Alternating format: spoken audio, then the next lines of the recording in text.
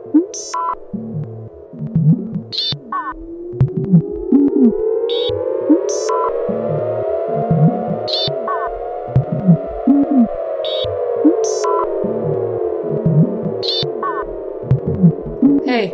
welcome to the Modified View, the podcast where we get to talk about cultural body modifications from all over the globe in all different time periods. I'm Ashlyn, your host, and in this episode we're going to be talking about a very interesting age-related ritual, dental modification of the Maya.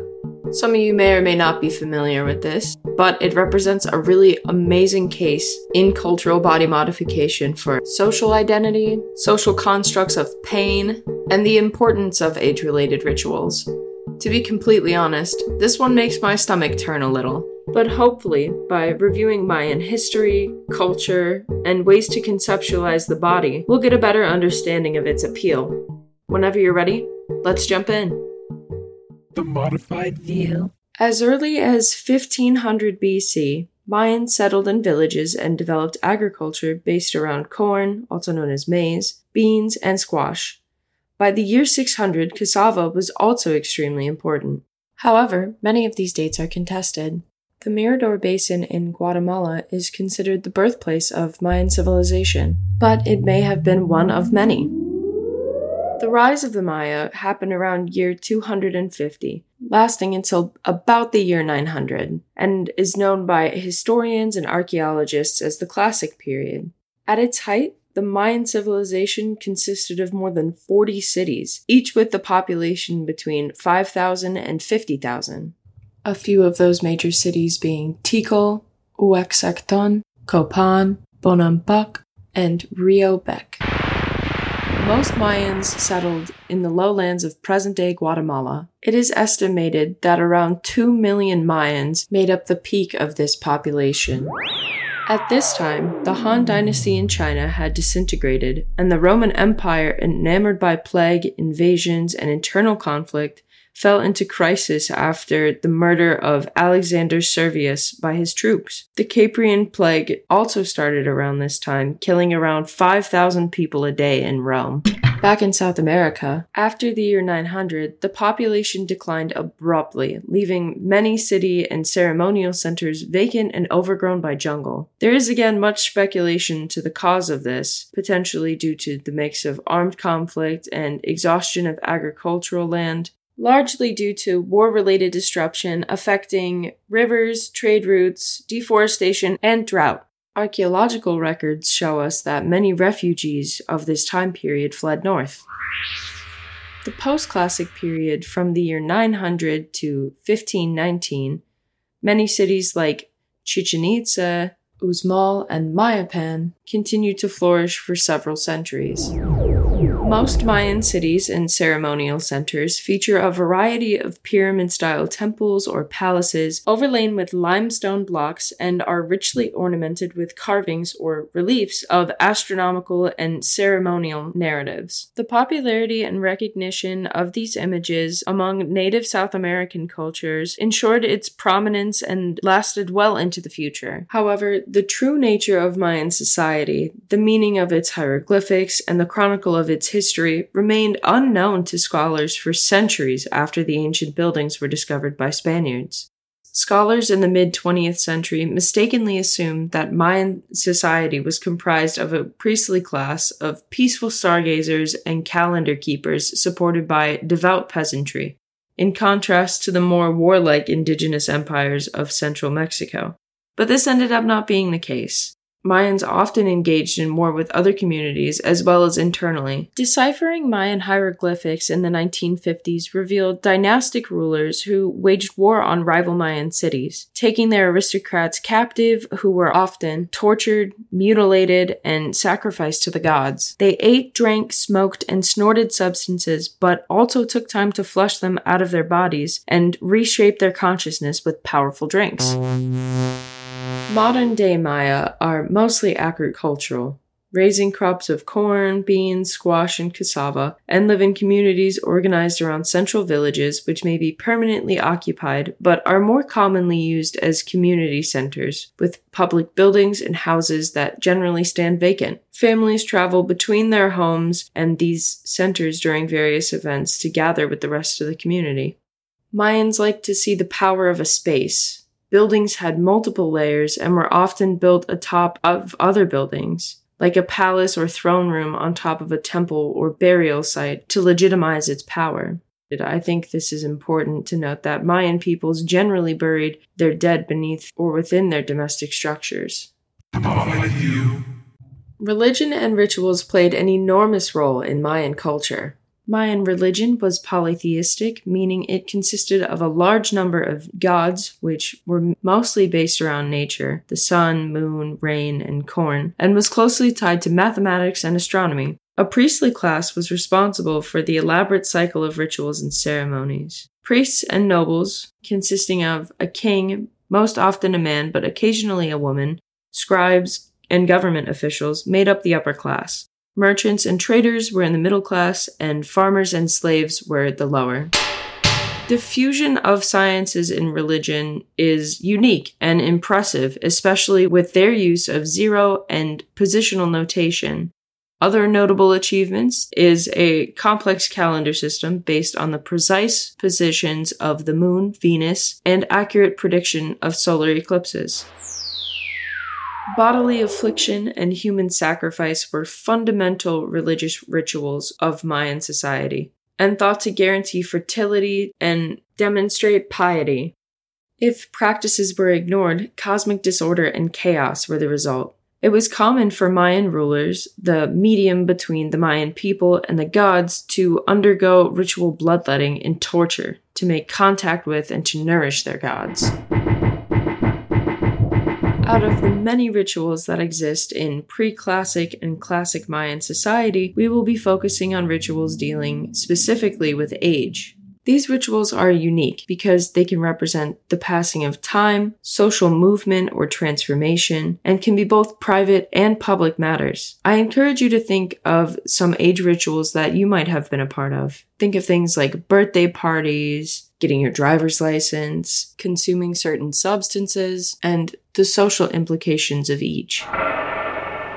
Age in Mayan classic societies presents a paradox. They stress the aesthetics of youth, yet they value accumulated wisdom and ancestors. Many words and references to youth and age are presented in glyphs and show us some of the relationship Mayans had with conceptualizing age. In colonial documentation, around the 1500s, words for adults are for those in which the heart is alive and prudent, while for older people, even those without white hair, are used up, rotten, hard, or dried up, but also rich with wealth and family, rotten being the most common word for old people. Age implied not decrepitude, but an inherent authority and strength, like the pungency of an overripe fruit. The modified view. One of the most interesting things about this particular kind of body modification is that teeth are partially hidden. If you think about it, we can really reveal them when we decide that they should be seen, in a sense that we can turn them on and off. And out of all the human body parts, the head cross-culturally has great importance, namely because it is the center of most sensory apparatuses by which we engage with the external world. Your nose, your eyes, your ears, taste. And of course, how societies interpret this importance varies significantly. Mayan peoples are a great case study in body modification because they possess a taste for permanent body modifications. And most of these show up as more than just an act stemming from personal motivation. Many of their modifications symbolize the connection between identity constitution and embodied experience. Defining ancient peoples' identities is challenging for a number of reasons, and it is doubly difficult for archaeologists to tease out these identities of ancient peoples when they're only looking at remains and artifacts. As we will see, Mayan body modification was clearly associated with age, especially in the case of dental modification, marking an influential milestone, if not the completion of the body. It's a ritual that occurred late in the process of early age rituals that were centered around maturity.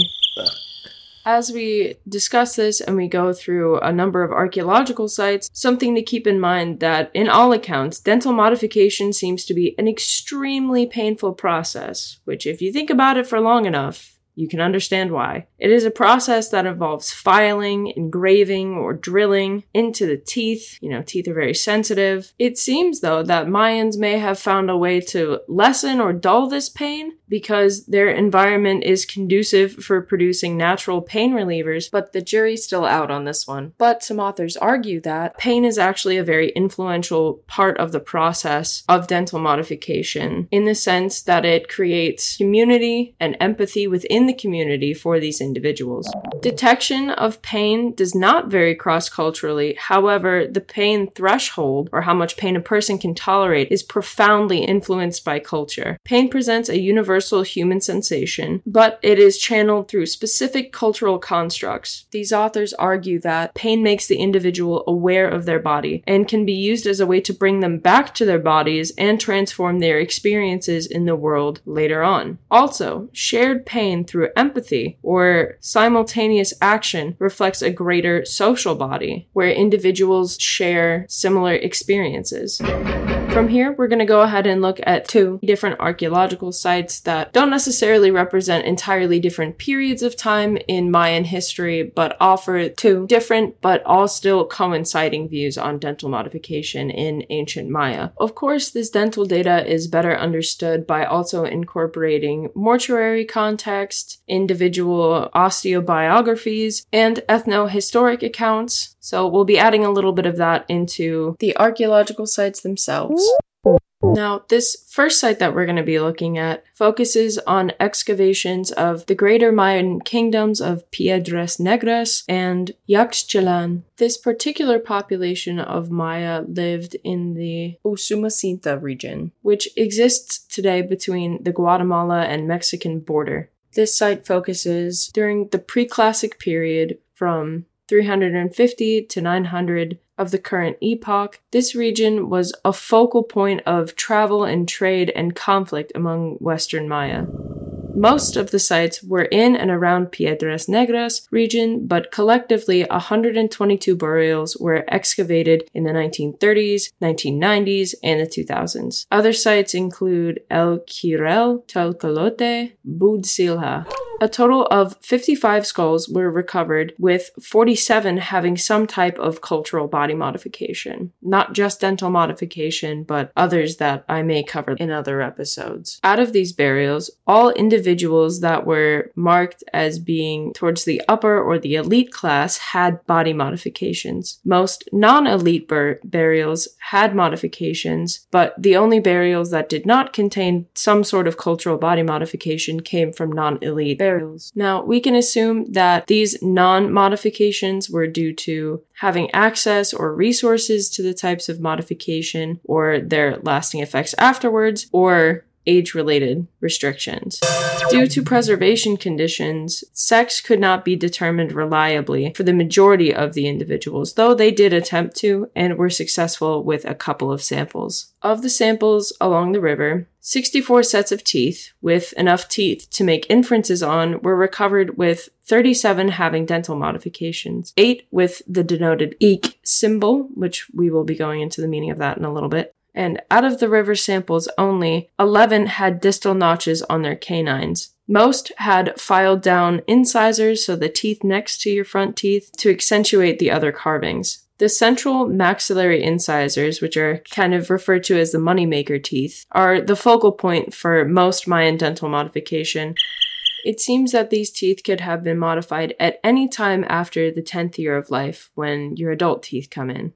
It is possible that the loss of choke status, dental modification, and the passage of the first katun were all linked, at least for some people. The youngest remains found of people with modified teeth were between 18 and 20 years of age at their time of death. Younger adolescents were also found aged around 12 to 18, but did not have any sort of dental modification. Now, this site seems to claim that it was practiced relatively evenly between women and men, and it was not much of a gendered practice. The most common pattern among the Usumacinta sample is some variant where the central incisors are notched, reminiscent of the ik symbol denoting wind or breath. And again, we'll go into that quite a bit more after we finish talking about this particular site, or this particular region. Others had modified versions of ik with a triangle shape rather than the right angle notch. Typically, the height of the other lateral incisors were also filed down to emphasize the central notch teeth. Now, other than shaping the teeth, Mayans also drilled into the surface of said teeth and inlaid them with stones, including jade, pyrite, and hematite. We assume that this is some kind of display of wealth and class, a means to achieve beauty inaccessible to most other people. And some of these materials even had meaning. Jade, for instance, was a durable symbol of fertility and vitality. It was also closely affiliated with wind and breath, reinforcing the same principles as ik, which we'll look at in a bit. This site also shows that dental modifications were not limited to elites. All members of Mayan society seemed to have the right to modify their teeth once they reached adulthood and potentially past some other sort of age ritual. Inlaying was somewhat rare, but it still exists in all levels of Mayan society and required more skill than filing or shaping. There is evidence even of multiple smaller inlays in a single tooth rather than just one big one. Now, let's talk about the meaning of ik. In Mayan society, the plumeria and other flowers are related to wind, in the sense that wind is the means by which scent is carried. The term ik typically occurs along with the flora sign in death expression. We interpret that it concerns the termination of breath, and by extension, the termination of life. The earliest example that we have of this comes from the late pre-classical monument, Kamina Huyu, assembled probably around the time of Christ. It portrays a profile of a deity's face with a prominent ik sign as the mouth. Many other monuments and temples through the late classic period present ik situated at the mouth of deities and buildings with no speculated change in meaning. Jade is also often seen in conjunction with the ik symbol. The second site that we're going to be looking at provides finds from the late to terminal classic periods, so 400 BC to about 980, from the Rio Bravo conservation area, which was first excavated in 1992. It consisted of 132 individuals, 62 of which could be assessed for dental modification, just meaning that they had enough material there to tell if their teeth were modified, and 26 of those 62 had dental modifications of some sort, of some variety. The majority of individuals with modified teeth modified their maxillary teeth, which is the top row, which are the most visible when the mouth is open. It's more visible than the mandibular, which is the bottom set. And then the central incisors, which are the front teeth right before your canines, were, again, more often modified than the lateral incisors or canines. So the front two teeth, basically. However, they did note that there was also one individual with a modified premolar, which is just the ones like right behind your canine. If you think about how your teeth kind of come in, over the years, it's on one of those ones. A total of 16 different primero types of modification were displayed, with several individuals having more than one type of modification. Now, it seems that only a portion of these individuals did not have dental modification, and we can kind of assume that this suggests a particular identity associated with dental modification. If most individuals are having dental modification and some of them are not, even though they fit the same demographic ranges, we can assume that there is an external or cultural maybe reason that these modifications are happening or that they're partaking in this. The sex of individuals that could be determined, so not a ton of them out of this site were actually able to be determined. It was roughly even. That indicates that this is not really a sexed practice because both men and women seem to be able to partake in it at the same degree. 41 out of the 132 vigils where sex could be determined, 22 of them had dental modifications and 19 did not, and it was split about roughly evenly. Data from these sites was mainly gleaned from mortuary contexts and materials, so like specific grave types, the locations of the graves, materials used to assemble the graves, and the goods that were inside of it as well. So things that like you bury people with. All dental modifications were found on permanent adult teeth. So like even those premolars, those are your adult teeth. They're the ones that you keep with you for the rest of your life. The youngest individual with modifications was between the age of 14 and 20 years old, which seems like a pretty large age range, but that kind of shows us that it's around the time of, well, first off, age reflects the age at death. It's impossible to know when modifications were made, but it does show us that it was around the age of puberty, maturation. Now, some past investigators have claimed that different styles represent ethnic differences, but at this site, there's no real evidence for certain styles being grouped in any particular area. This site and in reference to a couple of other sites that the authors talk about within the study. Now, the authors covering this particular site provide a very interesting view, in my opinion, of dental modification, but body modification in general, that I'd like to go over with you. So, as we know, irreversible body modification during life signals a shift in the individual's identity in a lot of ways. But oftentimes, pain as a medium for that identity growth is often overlooked. There are essentially two dimensions of corporeal body modification that were likely also an issue for pre-Columbian Maya. One important end of body modification is to facilitate identity construction or reconstruction. Something that they point out, though, is that, though not all, the majority of body modifications produce painful sensations. Pain is a universal experience. Now, as we talked about earlier, it varies a bit cross-culturally. Not necessarily the presence of pain, but the amount of pain that people experience. But it is an experience and a state of being that often gives rise to sympathy for others. Painful experiences are memorable. And it's also important to think about body modifications in this way because conflating these practices into a single corpus of bodily transformation really fails to recognize often subtle historical shifts in artistry and meaning. Body modifications are personal and thereby reinforce creation and control of one's self-identity, or an invitation into a subculture where a certain amount of shock value also provides intrinsic motivation.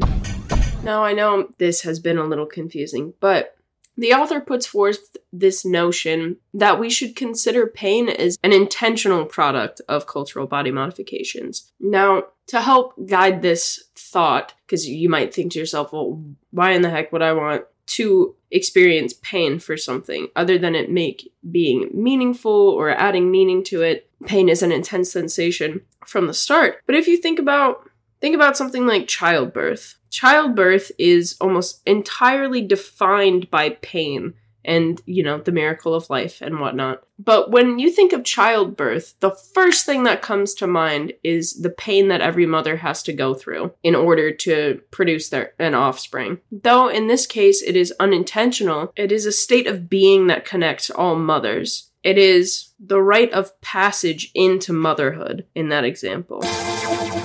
Cultural body modifications can be viewed almost in the same way. The pain is a part of the rite of passage. The pain is the passage. It's the gate that you pass through to become somebody else, to become something else, to be viewed as something else. And everybody else that has also passed through that gate shares a sort of empathy, a community of connectedness, because you've undergone the same type of ritual, the same type of pain. They know where you've been. They know where you're coming from. And that I just thought was a very interesting way to view not only dental modifications, because oh boy, does that sound painful, but body modifications in general. The modified view. Dental modifications have many different variations, as we've seen, not just within Mayan culture, but cross-culturally, and I encourage you to check out the sources that I've listed in the show notes if you're interested to get a better understanding of some of these variations, specifically in the ways that we categorize these modifications. Also, Mayan sites are constantly being reworked and rediscovered. Many of these new sites, which are consistently changing the narrative of Mayan society and what we understand it to be and how it functioned, are only possible with new technologies like LiDAR. Lastly, I encourage you to look for age-related rituals in your own life if you didn't do so earlier. If you have any questions or want to tweet me your answers, you can find me at The Modified View on Twitter. Thanks for listening, and I'll see you next time. A big thank you to the talented Ali Larned and Kenneth Ketchum for the logo, and the musically exceptional Brian Esser for the sounds. Wow, that was so cool. I actually like that a lot.